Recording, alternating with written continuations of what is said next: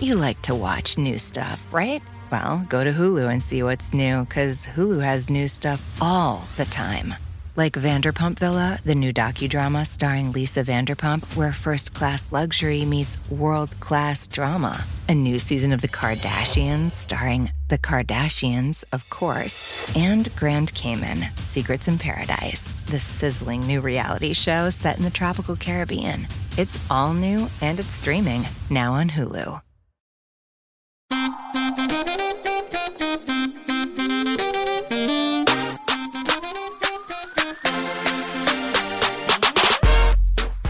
And we're back with an all-new Keep It Home Edition, minus Aida. What the hell happened, Aida? She got hit by a bus.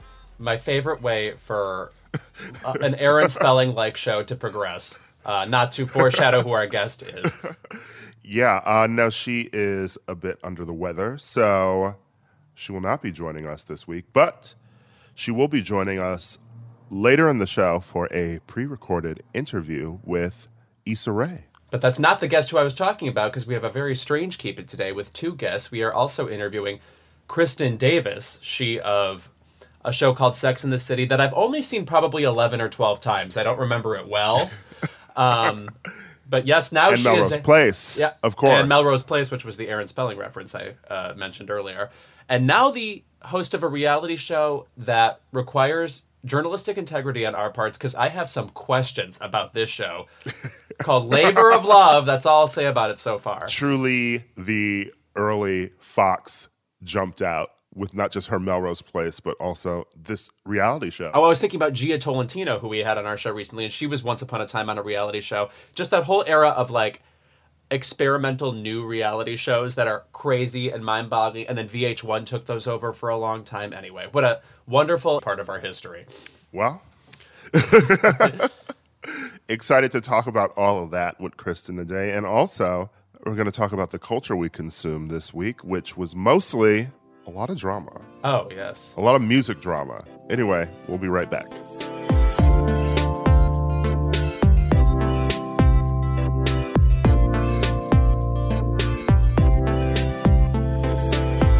Exciting news. Ahead of this year's elections, the team at Crooked has been hard at work trying to find the best ways for all of you to impact its results, aside from casting your own ballot. Now they have an answer.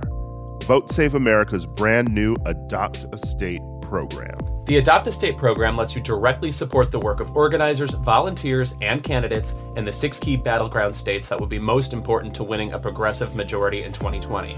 And those are, of course, Michigan, Wisconsin, Pennsylvania, Arizona, Florida, and North Carolina. When you sign up to Adopt a State at votesaveamerica.com/adopt, you'll get specific calls to action, things you can do yourself from home right now. That will make a huge impact on the races in these states. What state are you going to adopt? Oh, gosh. Well, due to the Madonna credibility, I think I will have to pick Michigan. She does make fun of them an awful lot, and I feel bad for them. They just have a bunch of peninsulas. They're fine people. I will, of course, be picking my home state of Wisconsin. Will they take you? They'll take you back? Yeah. Okay, great. I'm going to start doing Keep It Wisconsin edition. Just me in a field with a cow talking about the election. Lots of lakes, the occasional tall tree. Anyway, you can adopt a state now at votesaveamerica.com/adopt.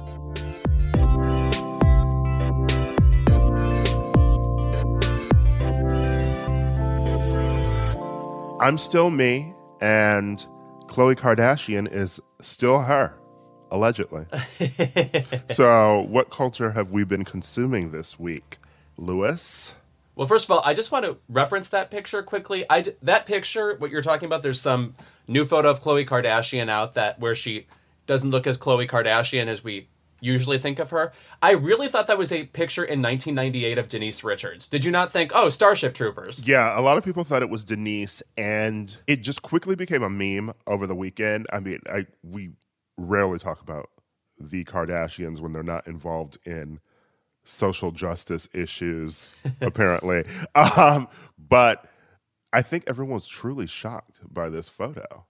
There was a lot of lighting going on, too. It's just she looked very Caucasian. in the way that Kardashians usually do not want to be. Unfortunately, the best and worst of Twitter to me is when everyone gathers around a photo, because you can tweet the photo and then put your little comment right underneath it. It's like a compact social media experience, you know.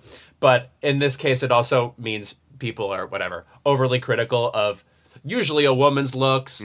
If we could get into like crazier photos, you know, I don't know what I would prefer to see in that space, but just know this is where Twitter is its most toxic and fun. So, I mean, I'm part of the problem is all I'm saying.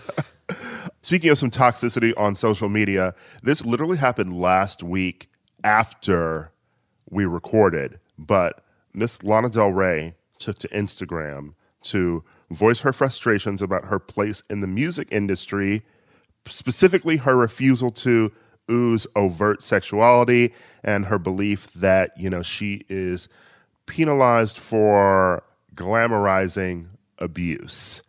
This happened in the late hours of the evening. I remember being in bed, unable to fall asleep, and all of a sudden this dropped, and I was like, girl, why are you still awake? Right. Posting your 95 theses on Instagram. Also, there's a quality about this thing that she wrote where it reminds me of my old adage, get out of your mentions, because half of what she's saying, I truly don't know what she is talking about. In a way, I can hear that she's talking about being compared to other artists and the content of what she's talking about.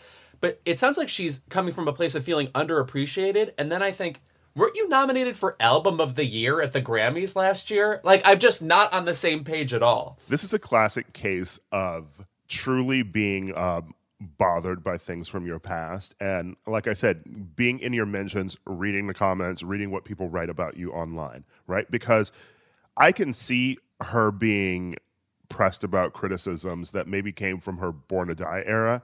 When she first came out, she was routinely lambasted by the media. She was made fun of.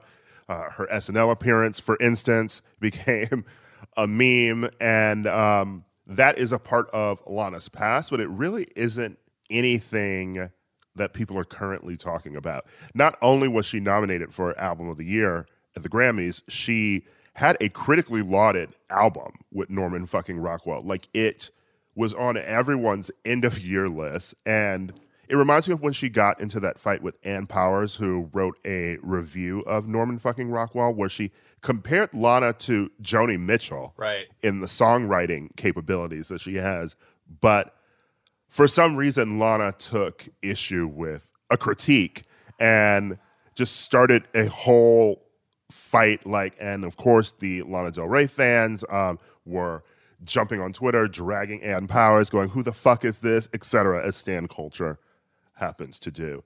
It reminds me of this moment because I don't know what she's mad about. I don't know why she chose this particular time to be mad, because no one was talking about Lana Del Rey at this moment as well.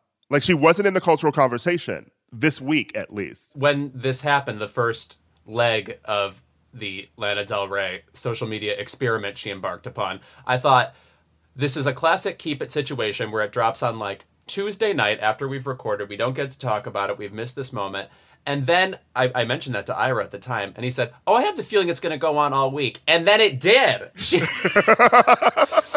She added a video component. She keeps adding dimensions to this. I'm afraid she's going to apologize to me in my house. So the first wave of response to this, since I was still awake then because of the quarantine insomnia that I have. Mm-hmm. Oh, sleeping is an exciting new adventure we all get to do now. Yeah, especially because it's always that small window of between 2 and 4 a.m. where I try to decide if I'm going to take a Xanax to knock myself out or if the episodes of Cheers that I'm watching can put me to sleep. Oh, what era? I'm in the middle of season 2. Oh, okay. All right, well, it's about to get juicy. That's exciting. Yeah. The first people I saw tweeting about it were Black people that I follow in the UK. Like, Black UK Twitter was tweeting about it and making jokes. And I was like, if they're already awake, why is she still awake tweeting this? And then the Lana Del Rey stans tried to get ahead of it, saying, she has a point. She's talking about how the industry treats her and, like, doesn't let her be a feminist. But people were quick to point out that her mention of the specific artists that she did, she mentioned Doja Cat, Cardi B, Kalani, Nicki Minaj, Beyonce, and Ariana and Camila, was really singling out Black women because she made a point of mentioning that they had gotten number ones recently, specifically, Nicki and Doja went to number one with the Say So remix, and Beyonce and Megan Thee Stallion were number two with the Savage remix,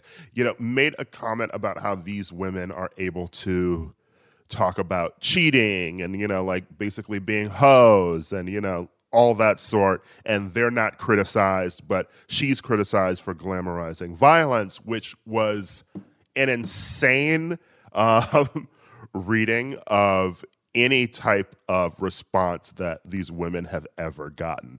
Beyonce can't drop an album without being accused of setting women back. Well, also, it's like, say who's doing the criticizing. To just straw man it up and be like, someone somewhere criticizes me about this and doesn't criticize that. It's like, that's not an actual argument. Like, I can't get on the same page with you if you're not going to be specific about where it's coming from. Is it men? Is it pop fans? Those are different people who deserved criticisms for different reasons. And to just say, they all get this type of praise and I don't, one, doesn't make sense to me, and two, feels, I don't mean to diminish everything she said, but it feels like a pity party. That's it. Yeah, it felt like a pity party, and it had, unfortunately, tinges of racism in it because she's pointing out mostly women of color. I don't know what Kalani was doing in this because I love Kalani, but she does not have a number one. No, and did she hear us talking about her and Charlie Puth that other week?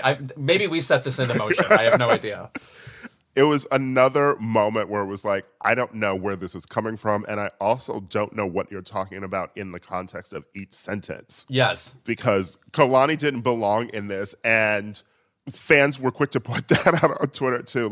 That was when she first lost me. And then when she posted her initial response to it, that was when I was like, okay, bitch, I've had it. When she talked about how she was called a Karen and how she was annoyed at the internet making it a women of color issue, I was like, read the room. I have a comment on Karens that will come at the end of the podcast, but I just want to say also, in the first part of what she said, which we already discussed, she talks about how other women write songs about cheating. What kind of Tipper Gore complaint is that? Who the fuck cares if people write songs about cheating? It's like, also, stop asking for people to appreciate your feminist point of view when you are literally discrediting other people for what they are writing based on the subject matter. That's also anti-feminist. There's also a weird tangent where she implies that she paved the way for other women like her to sing about the subjects that she sings about, as if Fiona did not fetch some bolt cutters literally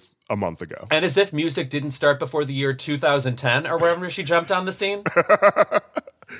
Plenty of women inspired her. Plenty of women were doing what she was doing, and a lot better. I think Lana Del Rey is just obsessed in a way with not being compared to other people. To me, the tone every time she's come on the internet is that she's coming from an original and authentic place, and that means comparisons to other people are moot. Mm-hmm. But I think she should receive that mainly as a compliment. Having your name put in the same constellation as other, important artists is just how our brains work. It's how we think of, the cultural moment. And she, I think, thinks of it as inherently belittling to her. Mm-hmm.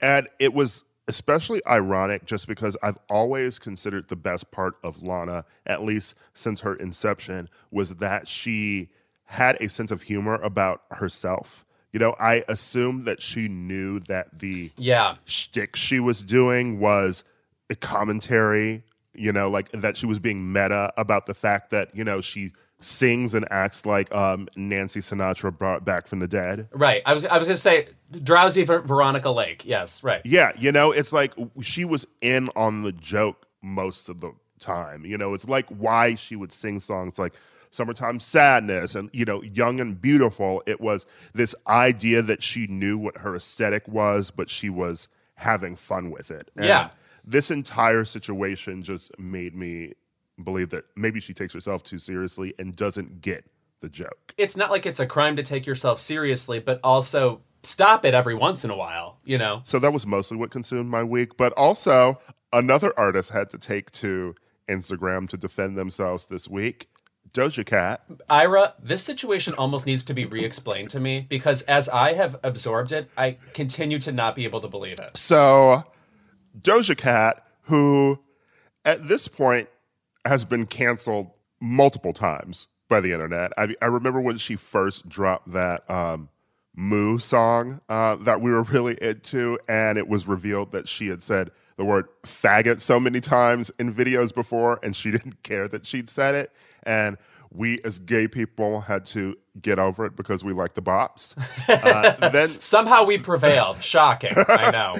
Then it was revealed that her entire album was produced by Dr. Luke. Very 2019 scandal, yes. Right. Then we were like, you know what? We still listen to Kim Petras. Let's keep it moving. Press on. You know, cognitive dissonance works best.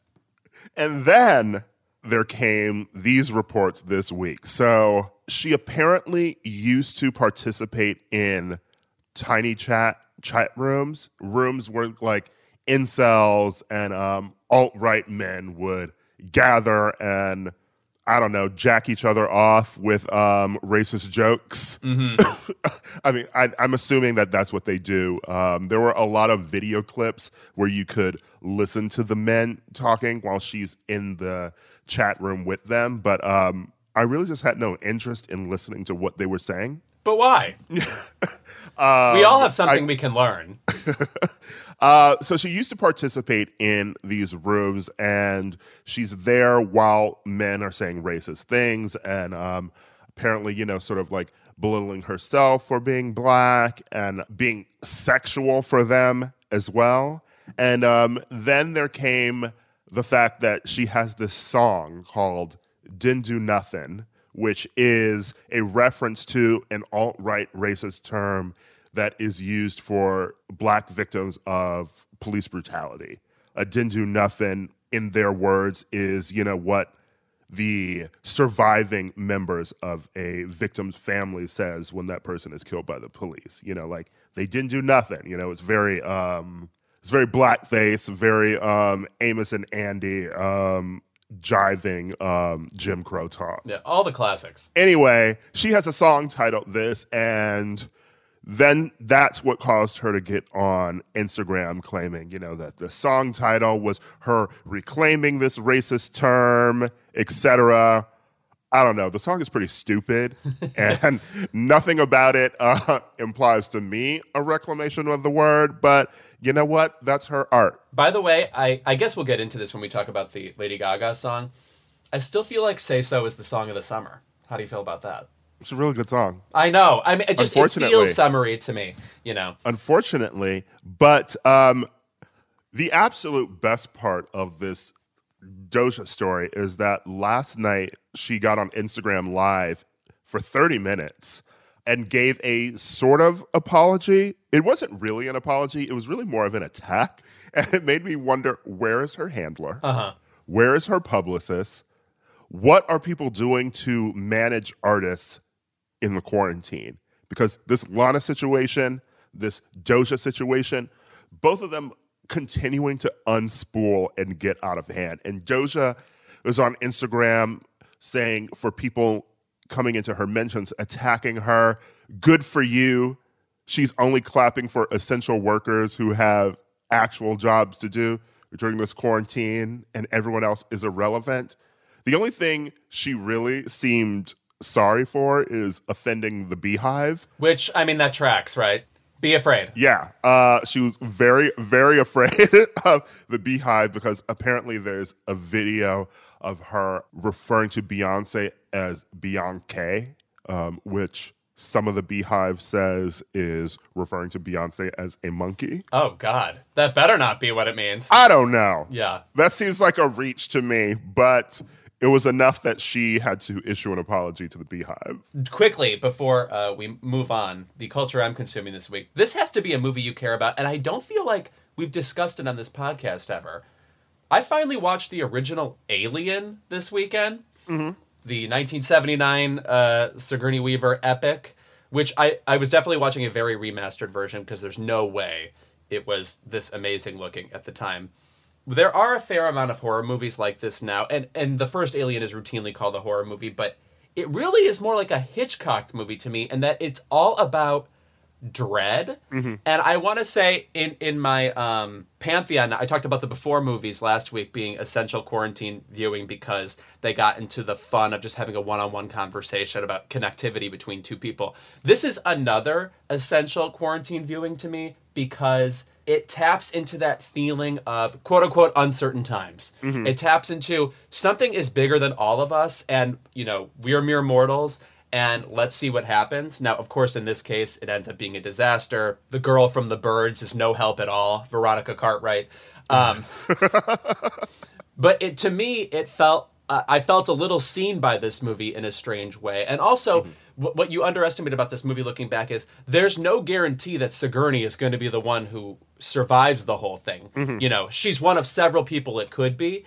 And when you forget how triumphant it is that she's the one who makes it to the end, not to spoil the whole thing, but I'm sure you realize that Sigourney Weaver moves on to the rest of the franchise afterwards. Are you a huge fan of the original Alien, or do you prefer Aliens? I love both of them. You know, I think they're both very different films in the way that Terminator is a very different film from T2. Yeah, though I think Aliens specifically is like Terminator 2. The same crunchy, noisy type of action movie. Yeah, Aliens. Yeah, exactly. You know, like both of the sequels go to a different place. And it makes sense that James Cameron is the director of Aliens, right? And Ridley Scott's flavor is in Alien. And I think they're both great movies for different reasons. And I don't really have a favorite off the top of my head, but I absolutely do love Alien. And I love how moody it is, and I love how it feels like a classic horror movie just in a new setting. Yeah. Right? Space stations should be creepy. Total. Yes, exactly. Also, additionally, what I love is the sheer pettiness of everyone involved. Like, there's people complaining about getting paid, or like, do I have to do this if we're heading home already? And just nobody on board feels like a hero. They all feel like working stiffs dealing with this situation. And that's another way it reminds me of the current pandemic, is the sheer ambivalence in a certain way to the amount of terror occurring. Reminds me of, you know, every news story about people assembling in droves at the Ozarks. It's also just amazing that it birthed Ripley, you know, this female action movie icon that Sigourney plays. And of course, you probably already know that like Ripley was written as a man, and she played it. And, you know, maybe... unfortunately, that's the way for straight men to write iconic female characters. Because later, when they try to make like an iconic female character, like an Atomic Blonde or something, it just feels like it's trying too hard. Well, I remember being in college and people talking about Ripley being written as a man and saying like, oh, that's like one way to write an authentic female character is don't think of it as a woman, and then the actor comes in and whatever adds femaleness. And in retrospect, it just feels like we're saying, you know, well, she's not a woman, she's a person. Yeah. You know, it's so crazy that was taught to me, or I interpreted that story as a way to get interesting female characters, when in a way, I think this worked as an anomaly. While you were busy watching Alien, in like 2.5 days, I consumed all of this new reality series, Selling Sunset. Now, my other friends and I, that we have mutual friends with, Ira, we have muted several terms on Twitter recently, and Selling Sunset is the new one. People do not shut the fuck up about this. I do not know what is being sold, or if it's next to the Whiskey A Go-Go or what. I do not care. Though you're going to tell me now, and I'm going to listen. The second season of the series dropped this past weekend, and I remember the first season debuted around Coachella time last year, and I was there with two of our friends, and I didn't have time to really watch it because I was at Coachella. And then when the second season dropped, so many people who watch the same sort of Bravo shows at me assured me that I would enjoy it.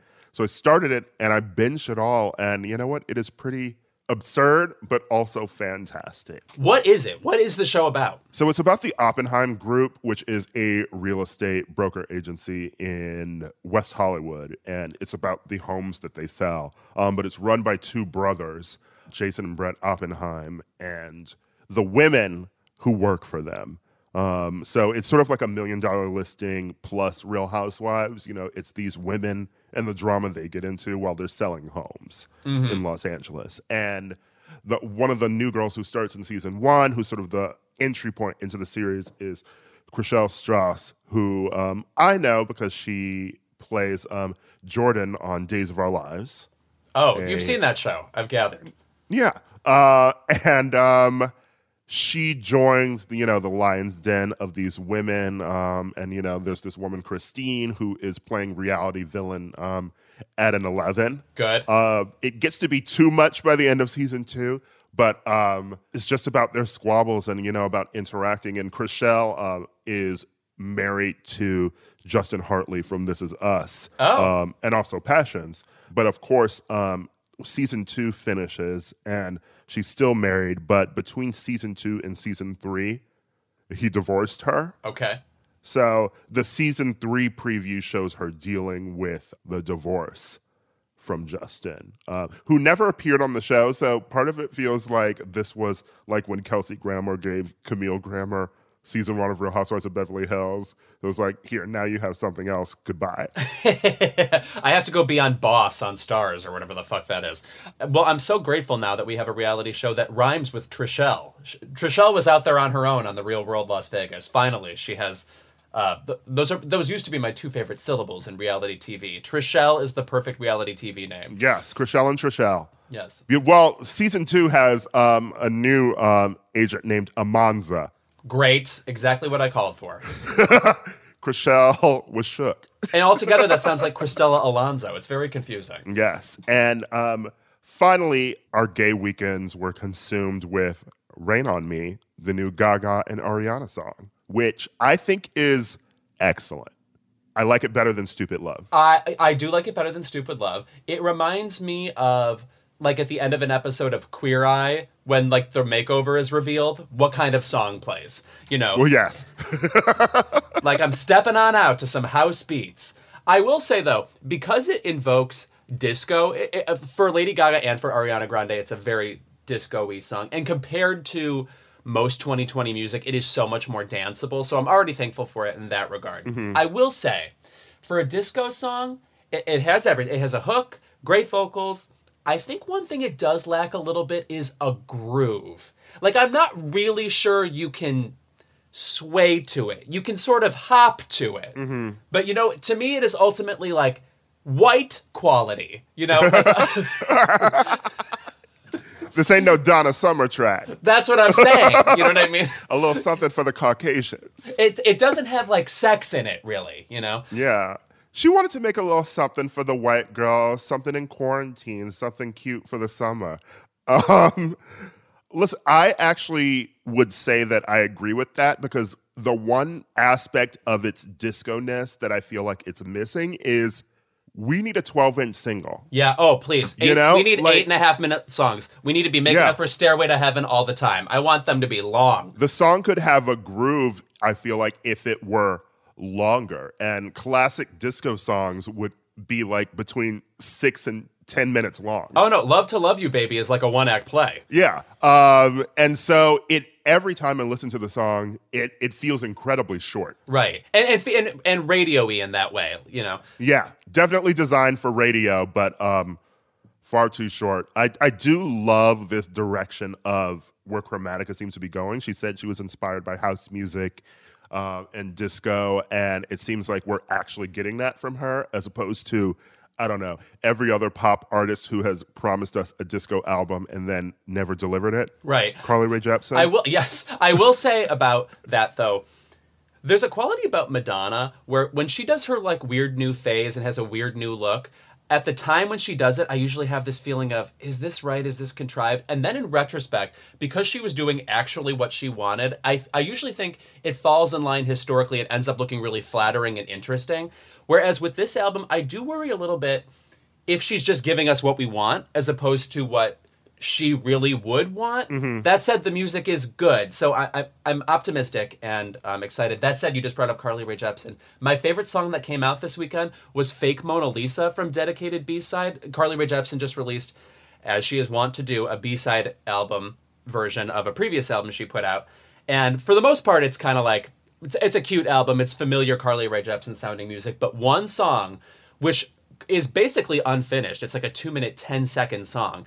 Fake Mona Lisa. You have got to put this on because that has the squishy, boppity, kind of a danceable groove that I'm talking about that to me makes it even better than Rain on Me. I like that. I also like This Is What They Say off of that album. There's like a couple really good standout tracks, but ultimately it's probably one of my lesser B-side offerings from her. Yeah.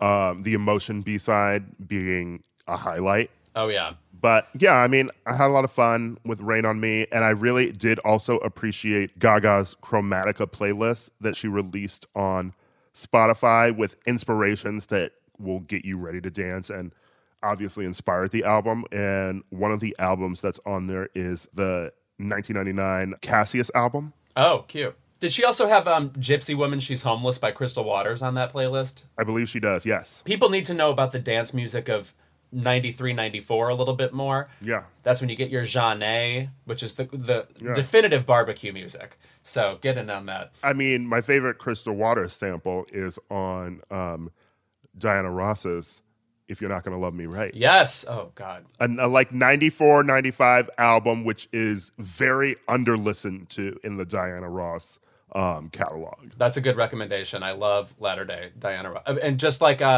one of my favorite Donna Summer songs is the Latter Day, This Time I Know It's For Real from the late 80s. Yeah. Well, anyway, when we're back, we have some serious questions for Kristin Davis.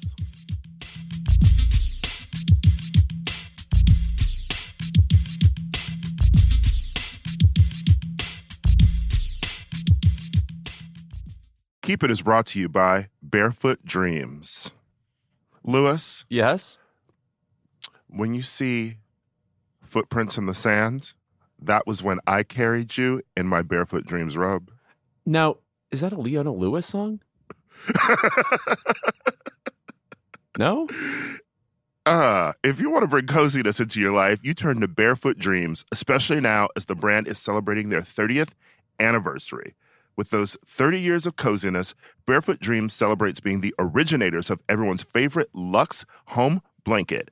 And while many have attempted to duplicate their blankets, robes, and more, Barefoot Dreams' fabrication and quality cannot be replicated, so don't believe the dupes. Girl, this blanket is it. I effing love this blanket. I'm thinking about it right now, and I want to jump in my bed, which is sponsored by something that we'll do another ad for momentarily. Get ready. There's a reason why Barefoot Dreams has been on Oprah's favorite things list 6 times. Jesus, get a life, Oprah. My God. Dressing head to toe in Barefoot Dreams is the key to comfort, as their collection of ultra-soft robes, loungewear, and accessories are made with premium materials. Their products make the perfect gifts, too. I throw this thing on. I wear it like a shawl. I look exactly like Ellen Burstyn. And I am the coziest a human being can be. Because, by the way, it's still that time in Los Angeles where it's like pretty mild outside and then your apartment is cold. I can't explain it. I don't know things like basic science. For Keep It listeners, you can get 15% off your first purchase at barefootdreams.com with the code KEEPIT15. Don't miss out on Barefoot Dreams soft, soothing fabrics that will bring luxury to your life.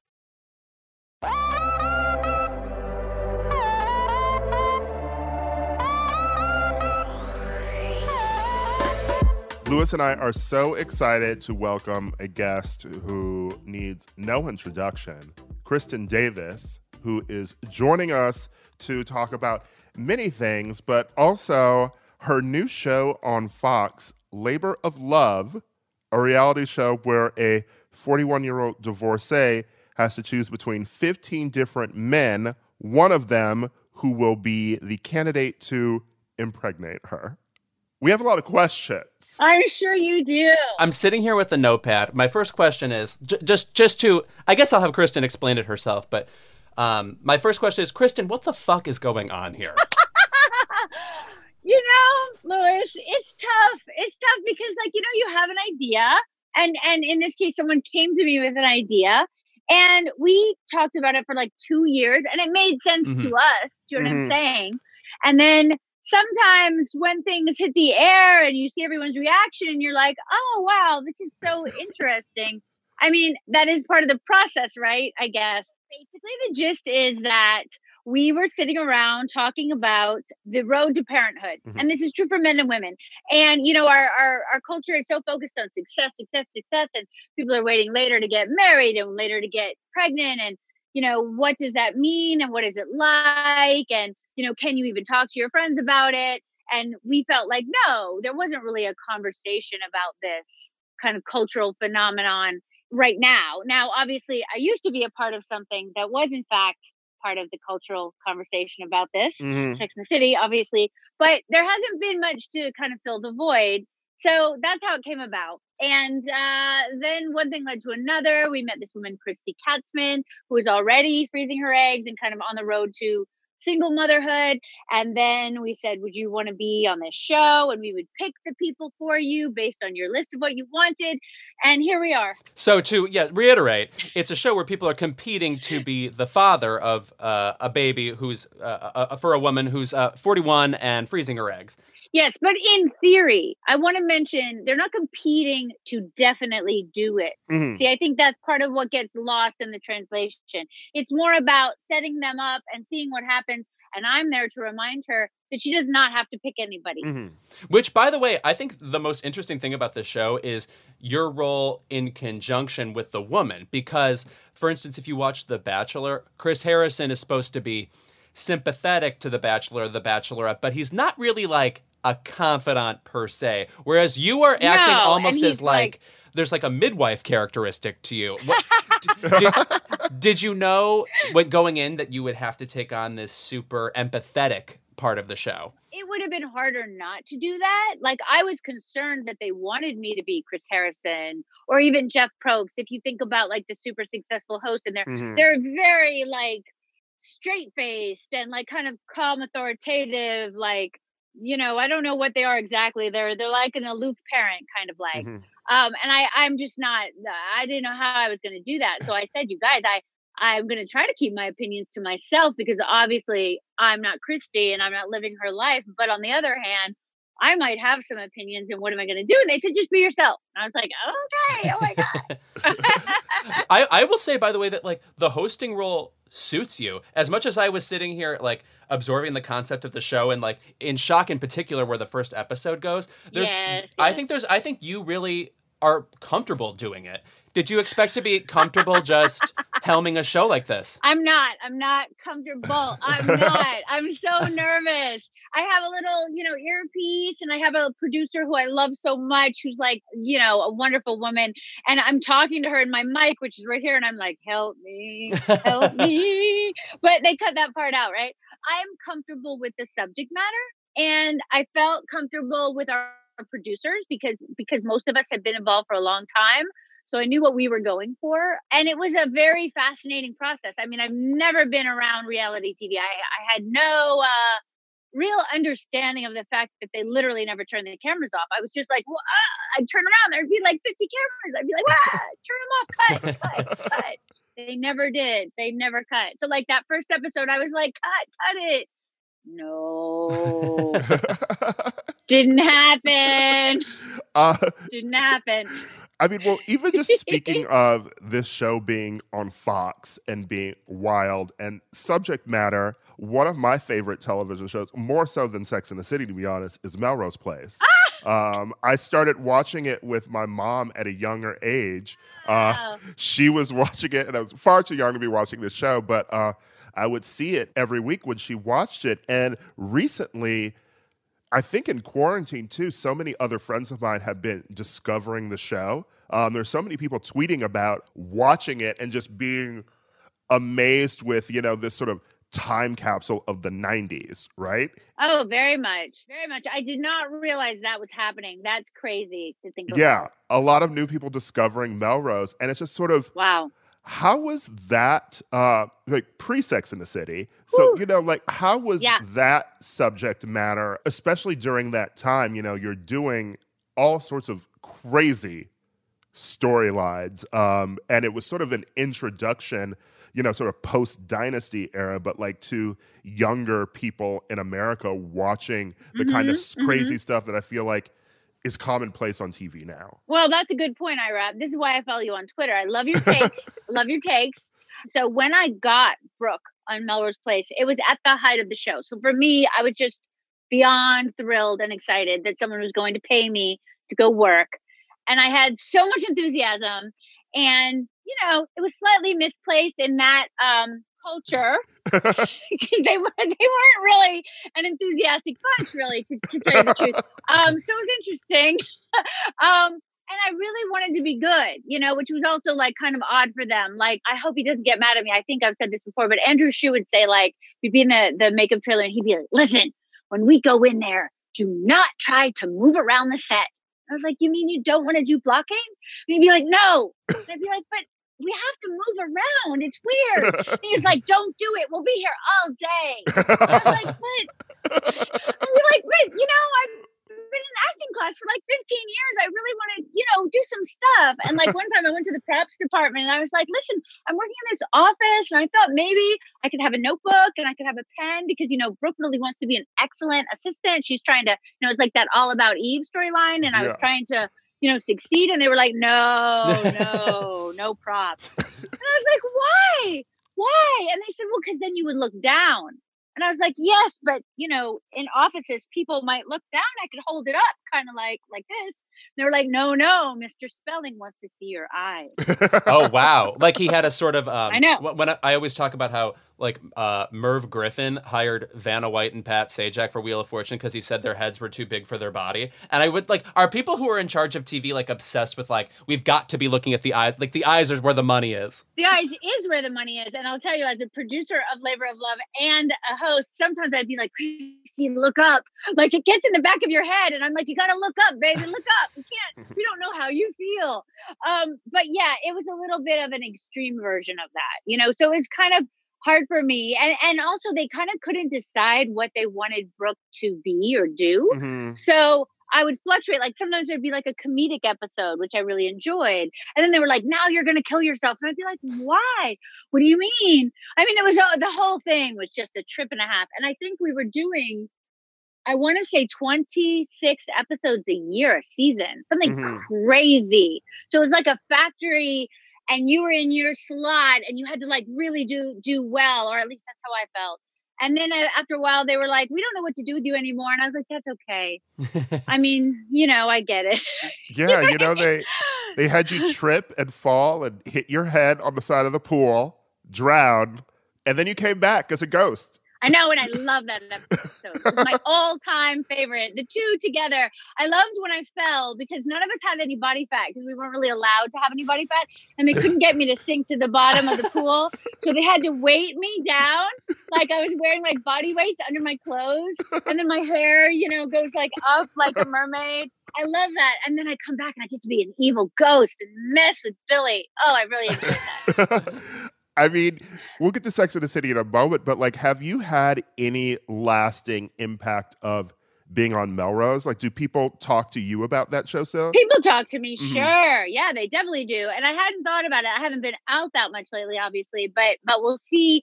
I do feel like there were younger people talking to me about it lately-ish, where I'm always surprised. I mean, that's what's great about a career. You know, if you're lucky enough to get to work and you do this character and you do that character and you think it's all going to be Charlotte, you know, obviously. And a lot of it is. But then there's other things that connect with people and you don't know what it's going to be. And I like that part. Mm-hmm. Now, was Darren Star still involved in Melrose when you joined? Yeah. And is that how Sex and the City came about for you? Yeah. And I literally had to do whatever Darren asked me to do for like 10 years. As a result of him giving me my first two jobs. I gave Darren so many awards for charities and, you know, whatever, which is fine. That's how it works. But yes, Darren hired me at Melrose, and I think he perceived Brooke as being a little bit funny. Mm-hmm. But then he left. Yeah. And I was like, who gets me here? I don't know. And I think that's part of the reason they didn't know what to do with me. And then he did another show that didn't work. And then he went to HBO and decided to change things up a bit. Mm-hmm. Sex and the City happened. Yeah. He sent it to me, told me to read Carrie. I was like, no, I can't. I'm not her. I'm this other one that you don't write a lot about. And then luckily I got it. Yeah. I think that other show was Central Park West, wasn't it? Yes. Imagine Ira not New knowing York that. Melrose. Yeah. Good job. That was his first New York foray. Okay, when I think of Sex and the City, it's a show, obviously, I mean, like, we're gay men, it comes up a lot just anyway, but in the way that I think about, like, The Devil Wears Prada or maybe even Clueless, there are some things that when they come on TV, I have no choice but to watch whatever is put in front of me. Aw. But, like, I don't feel that way about any other TV show. And I was wondering, what do you think it is about that show that immediately settles people in? Like, why do I want to just, like, live in that show like it's a soup every time it's on? I think it's magic. Yeah, good really answer. I do. I have a friend, and he has a mom who's an artist, and she's really like, she lives in the woods, and she's not really like a pop culture person. And a long time ago, she said this to me. We were at the opening of Shakespeare in the Park that he was starring in, and she turned to me and she said, "You know, I watch your show." And I said, "Wow, thank you. I'm so surprised." She said, "I don't know why." I said, I understand. And she said, "You know, I think it's the colors." All right. Okay. Whatever. I mean, I just think there's like a weird alchemy that can happen or not happen, obviously, and you can't really necessarily control it. And I think that we had that. And I think it has to do with the four of us, but I think it also has to do with our writers who were incredible. And I know you can, criticize the puns and whatever, which you guys have done, which I'm aware of. But that's okay. Oh, we're a pun making group, by the way. Nobody here is mad about that. Yeah. It's okay. I mean, it's an interesting thing that like people want to say like, and I don't know if you know Woke Charlotte. Do you know Woke Charlotte? Oh yeah, from on Instagram. Yeah, I love Woke Charlotte, which is amazing. But like we were, in the times that we were in, right? We were definitely in and of them, and I feel like we were progressive for those times, and we could be so much more progressive now. Of course, potentially, I don't know, but whatever. It is what it is, and I can't explain it. No, it's definitely from an era where women's television still wasn't really being taken seriously. If people take it more seriously now, like I love Emily Nussbaum's essay about Sex and the City, sort of about Carrie as an anti-hero in, the sort of way of Tony Soprano, Walter White. About that. That's right. Yeah. And it is just sort of that show that, first of all, it's always on. Right. No, by the way, if there are people who haven't seen Sex and the City by now, like, you don't own a television. It's crazy. Yeah. I mean, this past weekend, it was just on TV. I was passing by the TV, and the Kirsten Johnson falling out the window episode was there. And, of course, I had to sit down and watch the entire thing. Dark, though. That one hurts me. I don't personally watch it because to me, it's so, I remember so intensely, like, whatever was going on or how hot we were, how tired we were, whatever. I remember so much of it because the whole experience was just so incredibly intense. But it's funny because just recently I worked with someone, a hair person, who said, I'm going to hot roll your hair. And I was like, well, I don't think we need to put hot rollers in my hair. And she said, well, why not? And I said, well, I'm going to look like Shirley Temple, and then I'm going to look like Charlotte when it starts to fall. She said, who's Charlotte? And I was like, what do I do here? It was really a dilemma. And I still don't really, it's like such an odd thing. It's a very odd thing to feel like that's you, but it's not you. And then people are like, in your industry, say they don't. It's rare, but occasionally when they do say they don't know, you're just like, I don't know how to talk to this person. Charlotte's your language. Yeah. It's true. Charlotte is it's certainly my hair language, right? Like there's either Charlotte hair or Charlotte not hair. One of my favorite, I think, Instagram posts just ever is you posted a picture one time just with Cynthia. I think it was after The Little Foxes, which she was doing on Broadway at the time. Now, obviously, like, Cynthia's journey in the public eye has been so one of a kind. You had the New York governor run, and she's just a rad defender of public schooling, etc. Yes. Can you just talk about being friends with her? Because when you posted that picture with her, I'm like, I'm not somebody who thinks about the cast of Friends. Are they friends in real life? I don't care. But, like, the fact that you and her seem to have some sort of kinship struck me as particularly awesome. Yes. Thank you. I feel particularly lucky that we have kinship. I mean, we have so many similarities and so many differences, but we're kind of only children. We she lived like 2 blocks from me. Like we would ride to work together. Like the fact that we're different somehow helped us. Like I have this one picture with, if it didn't cause a lot of drama, I would post it. But I'm standing behind her on set. It's a Polaroid, and she's standing in front of me, and she's like mean mommy, like defending me, and I'm like meek, like in the background. And there were a lot of times that happened, you know. And then there were a lot of times where, because she's so strong, people don't realize, you know, what she may be feeling. So then I would need to go and kind of advocate for her sometimes. And we have a good balance of that. And we would vacation together. And I mean, this is true for a lot of us. And I don't want to get into any of the drama, obviously. But behind the scenes, our crew, our cast, like we had an incredible situation. And what we went through was so intense that it really bonded us, you know. And Cynthia and I certainly, like I was just at her house right before the lockdown, to the point where I was like, did I bring it back from New York to LA? I don't know. But I didn't. We're all fine. We've been tested. But I love her passionately. I support her in all of her work. I think she's incredibly brave and amazing. And I'm glad that it made you happy. You know, for my New Year's party, I had the idea to like use Polaroids. Ooh, I love them. It was just reminding me of the fact that, like, yes, when you brought that up, the concept of we're all constantly taking photos of ourselves with friends with phones. And then I think about the treasure trove that people must have of just old photos, because it's not like people didn't take photos constantly then. You just had to develop them, put them on a camera and develop them later. Exactly. And on set, obviously, we would take continuity photos, and we would take hair and makeup photos, and we would take costume photos, all on Polaroid. And I remember one time possibly at the end of the show, they were going to throw them all out. And I was like, oh, I want some. So I have this big box here at my house, Polaroids, which I love. I love that. I know. When are we going to see you work with Darren again? Good question.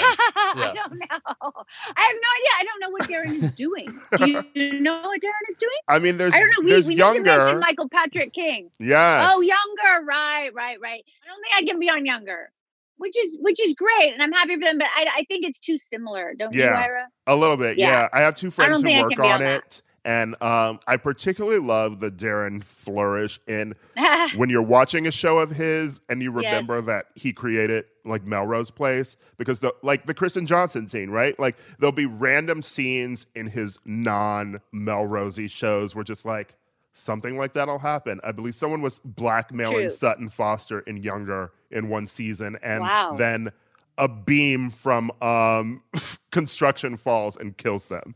And that's how the story wrapped up. And it's just funny things like that. Well, the thing is that Darren loved us. You know, his thing is like of the moment, right? Like he likes the moment. And so sometimes he'll go to the next thing that he feels is of the moment. And he left us with Michael Patrick King, who is, in my mind, a genius, and I love him dearly. And I think he was in charge when Kristen fell out of the window. I think that was a dark thing from his mind, possibly. But we also had 8 other women writers, which they, don't get enough credit. So yeah.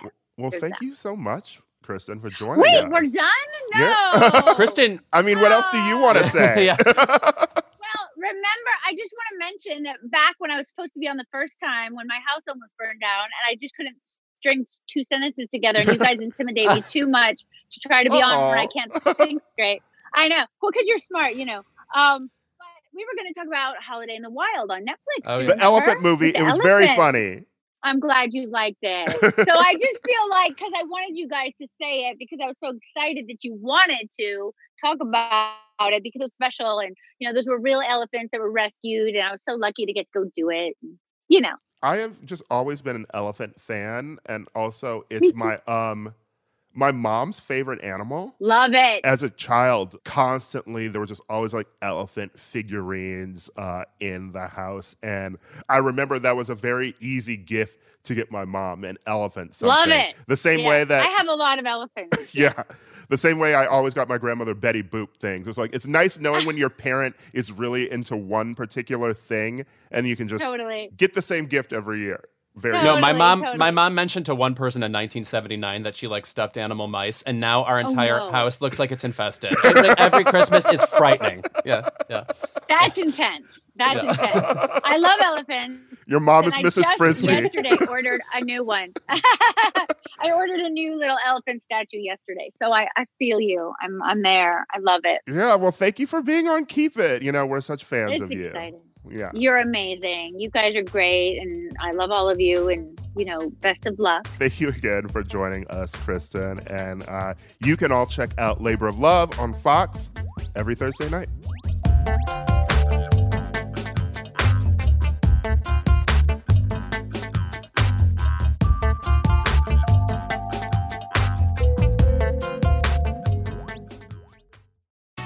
Escape to Ocean City, Maryland, and discover a place that just feels lighter, where every day feels like Saturday and French fries are a food group, where flip-flops are always in fashion and seafood is always in season, where the boardwalk is bustling and the beach is right outside your door, where you can rise with the tide and feel like a kid again. Ocean City, Maryland, somewhere to smile about. Book your trip at OCOcean.com.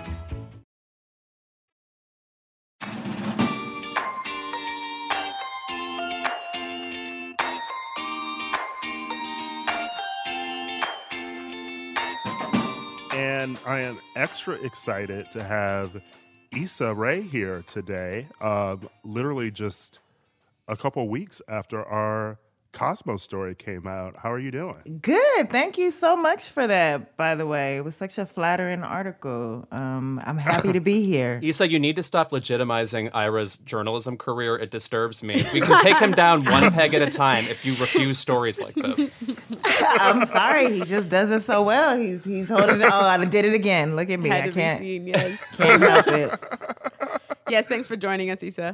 Thank you. So when I called you to do some follow-ups, you were debating whether or not to start Insecure Season 5 Writer's Room via Zoom, and now you're doing it, yeah? Full-fledged. It's not via Zoom, but it is via it's via Google Meet, which is struggling. If I'm gonna be honest, it's not any better than Zoom. It's such a challenge. Like today, it really I feel like it hit us all because I think we're gearing towards the end of week 3. And it is taking its toll on us for sure. Yeah, so we literally just wrapped the show that I was writing on. And I think I was telling you that, like, this whole world now that we're in of, like, writing TV shows and meeting with writers over the internet, it's even more taxing, I feel like, than a regular 20 weeks of just sitting in a room kikiing with each other. Definitely. Constantly staring at people. Staring at yourself? How is it changing?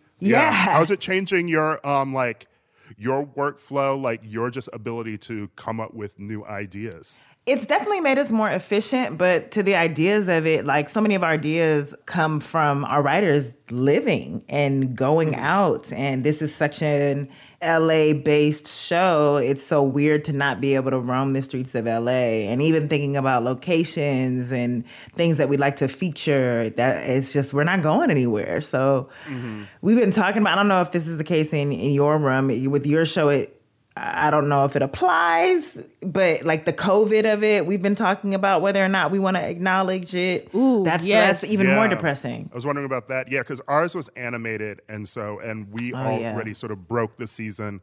We were 2 months in before we had to go into COVID. But yeah, wondering for creators now, such as yourself, like, are producers, like even HBO, like even asking you, like, hey, what do you think, like, COVID would be like on TV, or is that just a question amongst yourself? Right now, it's a question amongst ourselves. We're actually going to present our season arc to the network probably like next week or something. And I do wonder if it'll come up, but they've never been like ones to suggest things. And I feel like everybody's going to have fatigue. Like, do y'all want to watch COVID stories on TV right now? No. I do have to say no. Do you have to find like other like inventive ways to be inspired? Like all three of us are writers on TV shows, actually, and like walking around the block, for example, not doing it for me. Like I need to find more ways to generate things to write about. Yeah, there's definitely that. I mean, it's a lot of taking from past stories and recounting past things, but absolutely not feeling inspired by looking at the same plants and houses that I've been looking at for 2.5 months now. Like the beyond even figuring out whether to mention COVID in the show, whether to like allow it to, permeate the script, whatever. It's like, how are you guys writing and keeping that stamina when we don't even know if we can produce the shows that we're writing on right now, Well, what's crazy is we were just talking about today, like LA's talking, not LA's county, but they're talking about resuming production on Monday. So it feels like people are going the way of, if you're going to die, you're going to die, which is sadder. But I got to watch my show. I got to get into season 5. Sorry. It's so disrespectful. So I think I was dealing with that before. It was just like, why are we doing this? We don't even know when we're going to start. But everybody seems so pressed to start that now I'm kind of just like, well, hold up. Go, Excuse me. Yeah. We've seen protests around the U.S. Like, we are just like weeks, I think, from actors protesting outside Paramount. Being like, we want to shoot. If they don't sit down, I mean, I can't even fault them. But I guess it's going to get to a point where it's like, if you want to risk your life, then risk it. If only Tyler Perry were Paramount and WB and were flying people private and putting them up, then maybe we'd feel more certain. But everybody doesn't have Tyler Perry coins. Yeah. Actually, yes, they do. They do have Tyler Perry. They're just not using them. Yeah, they're just not using them. Exactly. A fascinating thing to me always is when people who become known for generating their own material, writing for themselves, end up taking just like acting projects, as you have in this movie Lovebirds with Kumail. Like every time I watch a Tina Fey movie that she didn't write, or Mindy Kaling, I'm thinking like, do you have to tap into a part of your brain that didn't exist before? Like now I'm just like a for-hire person here to do a job. Does it feel completely alien in some respects, or do you end up loving it more in different reasons? In some ways, I end up loving it more because, especially with Lovebirds and The Photograph, I was coming just off of Insecure, and so much of that is. Oh, wait, what? Am I lying? I think I was. Yeah, I was. I was coming. It feels so long on that. But I was coming straight off of that, so it felt like a break of having to wear so many hats and you're just executing someone else's vision. But for sure, you're asking questions about the script. You're like, I'm still trying to give creative input when it's allowed, but I kind of have to wash my hands of, okay, this is the director's vision. This is the writer's vision. So I'm just, executing what they want at the end of the day. And so it does become a bit easier to divorce myself from that until the movie comes out. Mm-hmm. I have of course always been a huge Issa Rae fan, coming up watching Insecure from its inception, and even when it was on the internet, and then watching Kumail separately, big stand-up fan, watching his career and the way he came up, Franklin and Bash, all the fun stuff. I want to ask you, because it's so weird for these two worlds to meet in my head. I did not imagine that this would happen ever. So what was it like working with Kumail, and how was that rapport on set? I love working with him. I feel like, I made a friend. We think similarly. We're very similar, but he's just so smart and he's so incredibly witty, and he just forces you to step up your comedic game naturally, just because he's a beast, and he's not satisfied until he has like at least 10 alternate jokes, and there's something rewarding about working with him. And I I had watched him. I remember when I was living in New York, I used to listen to Fresh Air on my commute all the time, and I remember listening to an interview with him and feeling like, oh, this dude seems cool. And that was just when he was early in his stand-up career. Yeah. And to work with him is just something I never expected, but I'm so happy we did. Yeah, I really found that it's interesting trying to create a chemistry too, with a new actor, because it's interesting how you on Insecure, obviously you've been working for multiple seasons on the show now, so you get to discover new relationships that actors have just from seeing them interact in scenes. How do you go about creating sort of that vibe with a Kumail, with Lakeith and The Photograph, going about, this is a new person that I have to give romance to, make it look palpable on the screen for people, so sort of what's your process for getting to know these people and being comfortable? With The Photograph, that happened fairly quickly, but Lakeith and I had met before and worked with each other briefly on other projects and, been at some of the same parties. So it was just like we're kind of going into it. And the movie luckily granted for us meeting for the first time. And the first scene that we shot was us meeting for the first time. And so we were kind of getting to know each other and get our groove while the movie was happening. And with something like The Lovebirds, Kumail and I were kind of redeveloping and discussing the script behind the scenes in pre-production up until the project. And so we were spending a lot of time together talking with the producers, talking with the writers, and obviously to each other, just in terms of things that we wanted to be clear in the dynamic between this couple. And by way of doing that, we were sharing personal stories. So we were really getting to know each other and getting to know our sense of humor. And I think spent more time together before shooting than I feel like I've done on any of the other projects. Mm-hmm. Whereas Insecure, you're doing table reads and things like that, but you're kind of just getting to know each other on set too. But with the show, with regulars, obviously it's different. If it's like a Nathan or a Lawrence or Daniel, you're working together so much, you're getting used to each other. Mm-hmm. In this movie, I feel like the style of the comedy tends to run delirious, and not that Insecure doesn't have silly moments, but to me the feel of this is so frenetic, and I was wondering what kind of learning curve there was to nailing it, or if it takes you an extra take to get to that kind of Animaniac-like speed of this movie. Mm-hmm. It definitely was a balance of, okay, this is what is funny on the page, but this is also what I find funny. Mm-hmm. So what's the balance, And so it's a lot of conversations. And it's also a lot of, frankly, oh, no, thank you. Mm-hmm.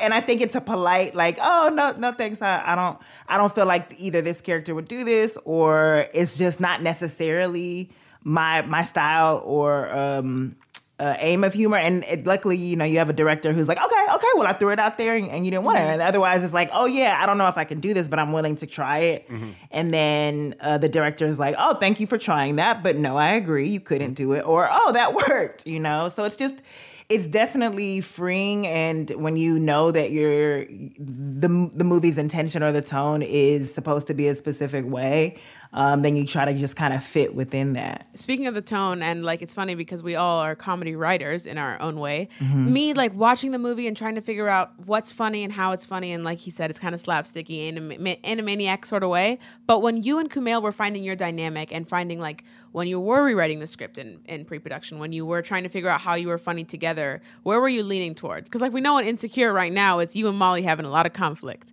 but it's funny to watch, Mm-hmm. So what is it with Kumail? He loves certain things to feel real. And that's kind of one of the, I won't say battles, but one of the things that we were constantly discussing is just wanting the couple to feel real and the stakes to also feel real. And so, whether or not that happened, those were just constant discussions that we were having. And I think he leans towards, if this scene is supposed to be funny, then it needs to have options to be funny. So that meant okay, let's do another take, or let's try it this way, or let's just have alternates. Let's have the real grounded version. And if the director wants, a version that feels more, a little bit bigger, then let's try that. But let's always do the version that you and I want. And there's something about that I like, because at the end of the day, you're leaving the film knowing, well, I know they got takes. They have a variety of takes to choose from. Speaking too, just of what Aida brought up, the whole Molly and Issa of it all in Insecure, there's been so much conversation, obviously, around them. It feels like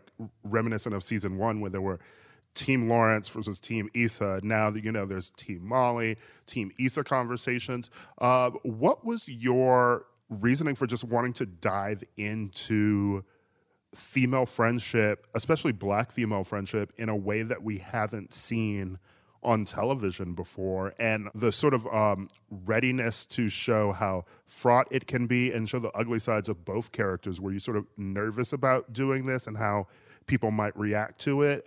And did you feel that it was still ultimately a necessary story you needed to tell? All of the above. It was the series was naturally building to this. It's something that is true to my own life. I've gone through 2.5 friendship breakups, 2 that were of between me and the friend, and the third was just watching two of my closest friends break up, and they're very real and they're so painful. And they, you know, I've said before, have been more painful than any breakup that I've dealt with. You know, I'm still reeling from some of my female friendship breakups today. And I think I haven't seen them portrayed much and with nuance in a way where it's just like not necessarily one-sided, and there's so many factors. Like in those friendship breakups, it's never been one thing. It's either been we're telling a history of things, or there's a communication breakdown. So we wanted to just explore the different facets between these two characters. And also these breakups that I've had have happened when we're just in different seasons of life, and we're, you know, the dynamic in the friendship may have changed, and we haven't had a chance to acknowledge it or understand what that means to defining our relationship, and if that even matters, and why it matters. And they're just, you know, all of that felt very interesting to explore. And, you know, even in going around the writers' room, we all had, at least all the women had stories about, you know, tragic friendship breakups, and we wanted to incorporate that. It just felt like interesting story to tell. Yeah, I mean, not that we're sort of like the same, obviously, but, you know, I think like Lewis and I can even attest to, you know, like gay men who have relationships, you know, that are sort of very close, closer when we don't understand straight men relationships. I don't know. Yeah, that's they have them. Yeah, I'm not curious. Do they? Yeah. But this idea of, you know, it feels very universal, and I think especially in a time now, it's just great seeing that representation. It feels a lot like even the show Dead to Me currently, you know, just like this exploration of women on cable TV that we haven't seen before. Yeah, absolutely. I just finished Dead to Me. But to the straight men of it, it's so funny because I have gotten, because people love to tell me their opinions about the show, and a lot of straight men have hit me up like, what the fuck, this season is trash. And I've been like, okay, but you can't relate. You can't, and that's okay. It's not for you, because y'all have trash, non-communicative friendships, or like so many males are just content, like cutting people off and moving on, or not expressing their feelings and moving on. And it's just like, those aren't, either you take all the traits of your toxic friends and just internalize them, or put a wall up, or you just cut them off and go on your merry way. It's so interesting, the difference between straight male friendships and female friendships. Who are these straight men jumping up with these horrible insights? How do we shut them down? How do we stop them from talking? You know, to be honest, Issa, I sent this trailer to so many of my like Middle Eastern bays that I was trying to hit on. Like, this could be us. You know what I mean? Like that conversation of, and especially me being a Black Muslim kid, never thinking that I would see a Southeast Asian person, a Pakistani person with a Black woman in an interracial romance. Like I couldn't even fathom that would have happened. And, you know, have you felt like there's been a conversation around the interracial casting, or has it been accepted in a hopefully like calm way? I think it's a little of both. I think some people are just like, ugh, finally, like, you know, a non-white interracial couple, you know. It's just like, it's such an obvious thing to do. And, you know, we've seen it a couple of times and things like that, but it's just not, it's not as common as it should be. It doesn't reflect the world. Mississippi Masala. That's like Denzel. That is a movie, Aida. You need to see it. It's iconic. Yeah, it is. It's Denzel. Mississippi Masala. I'm in off title alone. One of the sexiest movies you'll ever see. Yeah, and that was like 30 years ago or something. So it's just like that was the last like Black Southeast Asian representation that we've seen on screen. So Pakistani Denzel is Kumail, so like he's holding it down. I was just like browsing through just times I've seen you in movies and TV and stuff, and I remembered like, oh yeah, you were the voice in the Oscar-winning short Hair Love, and you were in The Hate U Give, which has just like chock full of awesome performances. And it made me wonder, what's been your greatest on-set acting lesson from another actor? Watching Amandla, I'll never forget, we were like filming The Hate U Give, and this is it wasn't a conversation, it was more of an observation. But obviously when you're shooting, there's time between setups. So I remember we were shooting this big riot scene where she gets super emotional and stands on top of a car and has to channel this anger and this frustration and this tearful, like, Khalil lives. And right before we were setting that up, she was showing me videos in a car with two of the other actors, and we were just cracking up, laughing and talking shit. And then the director was like, okay, it's time to do this scene. And I was like, oh my God, we really were out the zone here. I hope that she can get to it. And then this bitch just gets on the car and just delivers the performance of a lifetime. And then we have to do another setup and we're back in that car. And she's like, okay, cool. And then even between those takes, we were still like, I was trying to like not crack jokes so she could stay in the zone. And she was like cracking a joke and then would go back to tearful performance. So I was like, oh, wow. In that moment, I was like, actors are psychopaths. And I don't like that. That's something that I need to, tap into in some way and learn. And so I'm always watching different people's processes and just, the more and more I work and the more I take on, I want to be able to find my own. Catherine O'Hara has stories of being in a movie with Meryl Streep, and before Meryl would launch into, a Meryl-sized take, she would just be talking about anything and not even thinking about it, and then launch right back into it. So anyway, don't mean to say Amanda's necessarily the next Meryl, but they are apparently the same person. You just did it. Also, Catherine O'Hara is a genius and hilarious. Yes. So, I mean, if she's intimidated by Meryl, then what is there? When Amanda died in Hunger Games, I was like, oh, girl. Oh, I know you got it. You are set for life. Yeah. Like, stole the movie. My God. We literally just had Andre Holland on the show a couple of weeks ago, and they were together in the Eddie, and he was even talking about just how, like, scary amazing she is on set. Andre Holland? The streets are talking. Yes. Jeez. Yeah, she's a gift. She's got it. Speaking of, like, Lewis brought up your voice acting, this was a story that I wanted to ask you about that we talked about for the Cosmo interview that didn't actually make it to print. I was asking you about you voicing LAX. Right. In Little? So like you go to LAX and they use voices of actors who live here. Yeah. Like Danny Trejo, Allison Janney are a couple of the others, and there's also your voice. So like, can you tell us how that came about and just how surreal it was hearing your voice for the first time? Oh man, it's so crazy. I do some work with the city via something called Destination Crenshaw, which is kind of combating gentrification in that area. And so they just randomly hit me up to be like, hey, do you want to be one of the voices for LAX? And I didn't really know what that meant. And they were just like, we'd love for you to do it. And I was like, oh, okay, cool. And did it in 10 minutes one day, in between Insecure shooting in a studio. And then 4 months later was getting texts like, bitch, is this your voice that I hear in the airport? Like, what is? And I was like, what? This is, it rolled out. And it's crazy. Like, I would get hit up about it all the time, but I never heard it until the craziest LA experience in my life. And I already told you about this, but like the Sundance, getting off the plane, got the news that Kobe passed, obviously on the plane with everyone else, and was devastated. And we were all just kind of reeling from the news. And then I was the first one to get off the plane. And, I was fighting back tears and walking off. You're seeing people in LAX also looking like zombies, looking at the screen. And as soon as I walk off the plane, I hear my own voice welcoming me to the airport. And it was it was so weird. I was like, you can't write this bad symbolic, I don't know, whatever it's too on the nose. It was too on the nose. But it was surreal. And then I haven't heard it since.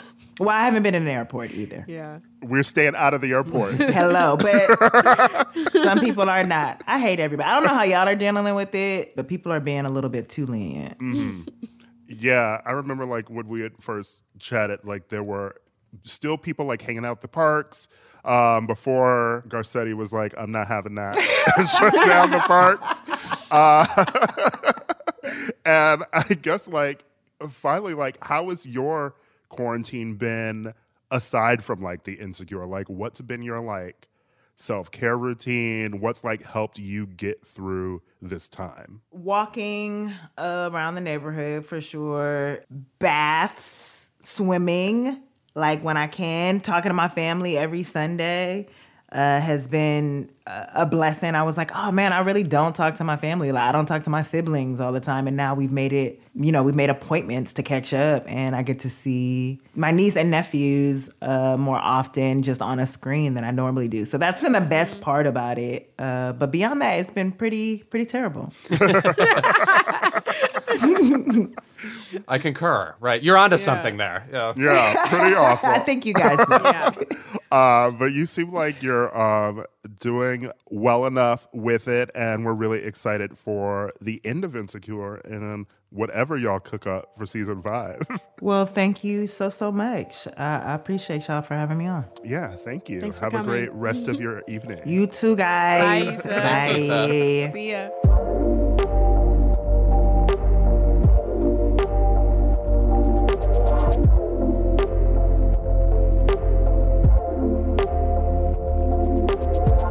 And we're back with our favorite segment of the episode, but once again, it's one of those weeks where it's hard to say that because we did just interview Issa Rae and Kristen Davis. True. We did the hard work. Yeah, Somebody had to do it. Grueling. But regardless, here we go, trying to make this the best segment of the week as usual. Lewis, what's your keep it? First of all, minor keep it to whatever the fuck RuPaul was wearing on the RuPaul's Drag Race reunion special last week. Bitch, what the fuck was that? It was scary. I did not like it. Looking like a 1971 Spider-Man villain. Yes, right. No, truly, I mean, to invoke a super tired cliche, Party City mask. But the RuPaul's Drag Race had the reunion for the most recent season, which was, of course, conducted over Zoom.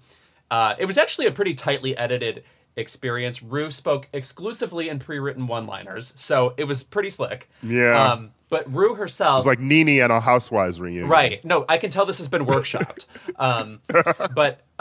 So Ru hosted the whole thing. It was sleepover themed. Everybody was kind of in sweats and stuff. But Ru's outfit, and Ru usually hosts the reunions out of drag, so that's not a surprise or anything. Mm-hmm. He was wearing a purple hoodie, generic. I wanted to say congratulations to American Apparel. I don't know who made that arrangement. And then underneath it, he is wearing this cyan face mask, which, by the way, doesn't go with the purple hoodie, period. And then secondly, has nothing to do with anything we expect of Ru in the looks department. I kept trying to solve it. Was it that he doesn't want to do makeup, or he didn't prepare his face in any way? Right. Is that it? I don't know. Did he forget how to do his own makeup circa 2002? Right. Probably. Yeah, it's shocking. I mean, because it also ties into the fact that, we know that Ru doesn't do drag for public appearances except for extra money. Ru just seems to be tired of drag in general. Yeah. I mean, I keep thinking of that look and just thinking this is the most remarkably, one, bland RuPaul look, and two, underwhelming. It's like when he had his talk show. I love the original 90s one, but why would you tune into the recent daytime RuPaul talk show when he's not in drag? Yeah, right. It's just sort of like, there's this whole disconnect now between the RuPaul that we were promised and the RuPaul that RuPaul now wants to be. Correct. But my real keep it this week is to a phenomenon that I do find amusing, and I'm happy it's happening, but we need to diversify the name in question. And by that I mean, the word Karen has gotten out of control. Everybody knows that word now. Your aunt knows that word. People named Karen are now calling other Karens Karens. It's very confusing. And here's the thing. It's a funny name. People who are that age, who are complaining to the manager, who are getting caught on tape, whatever, treating their pets terribly or whatever the fuck goes viral these days with people named Karen, is correct. I believe Karens often do that. However, I gotta rep Karen Carpenter right now, arguably my favorite musician of all time. Remember, when you use the name Karen, you also slander Karen Carpenter, and this is why I would like to suggest other Karen alternatives.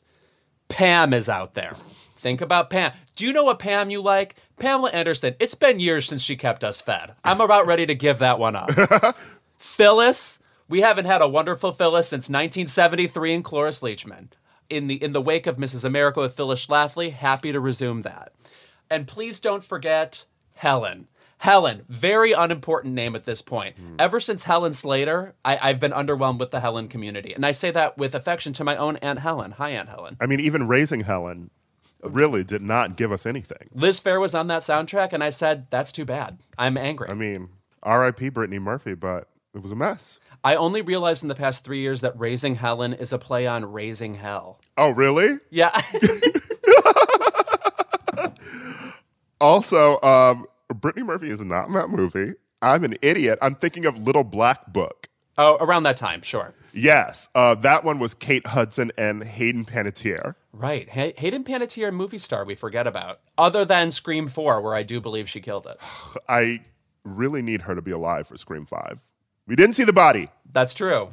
Also, there are no rules in that universe. People will come back. Whatever, bring back Jamie Kennedy. Who cares? Yeah, I really thought he would have been the killer in Scream 3. Would have been better.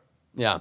Anyway, my Keep It this week involves Karens. Get out. My Keep It is to the internet canceling everything. Oh my.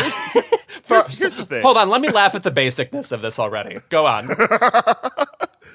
We have a situation where an actual canceling needed to occur. You know, there was the viral video this week of an Amy Cooper who was called a Karen, threatening to call the police on a black man in the park for telling her that her dog was off leash in an area where dogs are supposed to be kept on their leashes.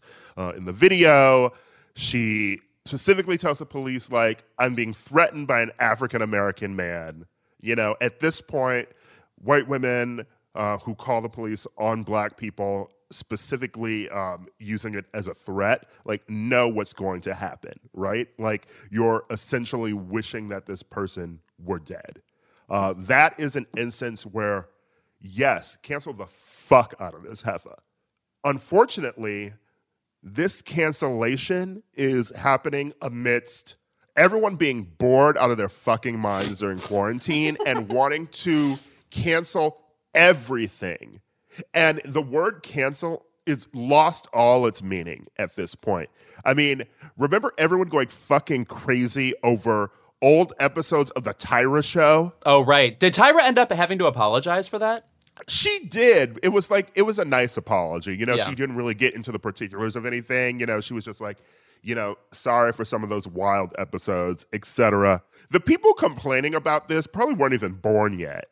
If we're digging into the recesses of pop culture to drag things, what the fuck are we even doing here? You know, it's like the history is there. Everyone knows about it. That's how we learn from it and don't do shit like that on reality TV anymore. You know, that's also why we don't manipulate people on talk shows anymore because, you know, Jenny Jones got a gay man murdered. That's true. I remember that episode. This just feels petty and dumb and useless. And the latest one is me waking up this morning to find Jimmy Fallon is over party because the internet has discovered that in 2000, in an SNL sketch, he impersonated Chris Rock in blackface. I will say, I think it would surprise people generally to remember how recent lots of blackface comedy is. I mean, Billy Crystal hosted the Oscars 10 years ago or something and has a moment of blackface in it also. So, yeah. I mean, just be aware, we're shockingly green about that issue. So long ago. First of all, this is 20 fucking years ago. Why does anyone care? Yes, we know that blackface is wrong now.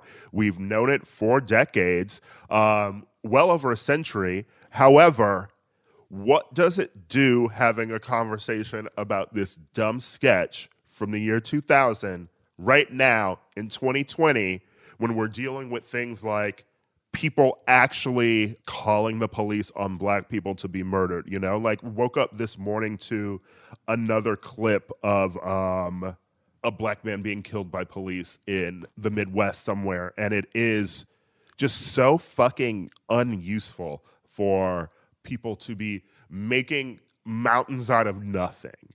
What is this giving us? People were also mad recently about Robert Downey Jr. in Tropic Thunder, which is a complete misunderstanding of the point that movie made when he was in blackface. Right. It's a funny performance. Also, in general, if I see on Twitter, blank is over party, I generally interpret it as sarcasm or as a weak attempt at a cancellation, like sort of putting the idea of a cancellation out in the universe and seeing if one occurs without the actual follow through that requires. You know, it's just like this with Jimmy Fallon coming under fire. It was on SNL. There were a lot of producers, a lot of other actors who were around when this situation's happening, but were zeroing it on him just for, I don't know, whatever reason. And, you know, it's things like, you can stop fucking with Sarah Silverman if you want to, because I think that her blackface apologies at the time were pretty weak, to be honest. I feel like I'm only mad at her because of her response to the blackface and more so than the actual blackface. But digging this stuff up in 2020, it's like there has to be more productive things to be doing. I have to concur on that one. Anyway. What an episode. Yeah. Come back, Aida. Keep us on track, damn it. Thanks again to Issa Rae and Kristen Davis for joining us this week. And we'll see you next week. Keep It is a product of Crooked Media. Caroline Reston is our producer. It's Caroline, like the princess, the one you don't care about. Our editor is Bill Lance, and Kyle Seglin is our sound engineer. Thanks to our digital team, Elijah Cohn and Nadine Melkonian, for filming and editing our video content every week. Escape to Ocean City, Maryland, and discover a place that just feels lighter, where every day feels like Saturday and French fries are a food group, where flip-flops are always in fashion and seafood is always in season, where the boardwalk is bustling and the beach is right outside your door, where you can rise with the tide and feel like a kid again. Ocean City, Maryland, somewhere to smile about. Book your trip at OCOcean.com.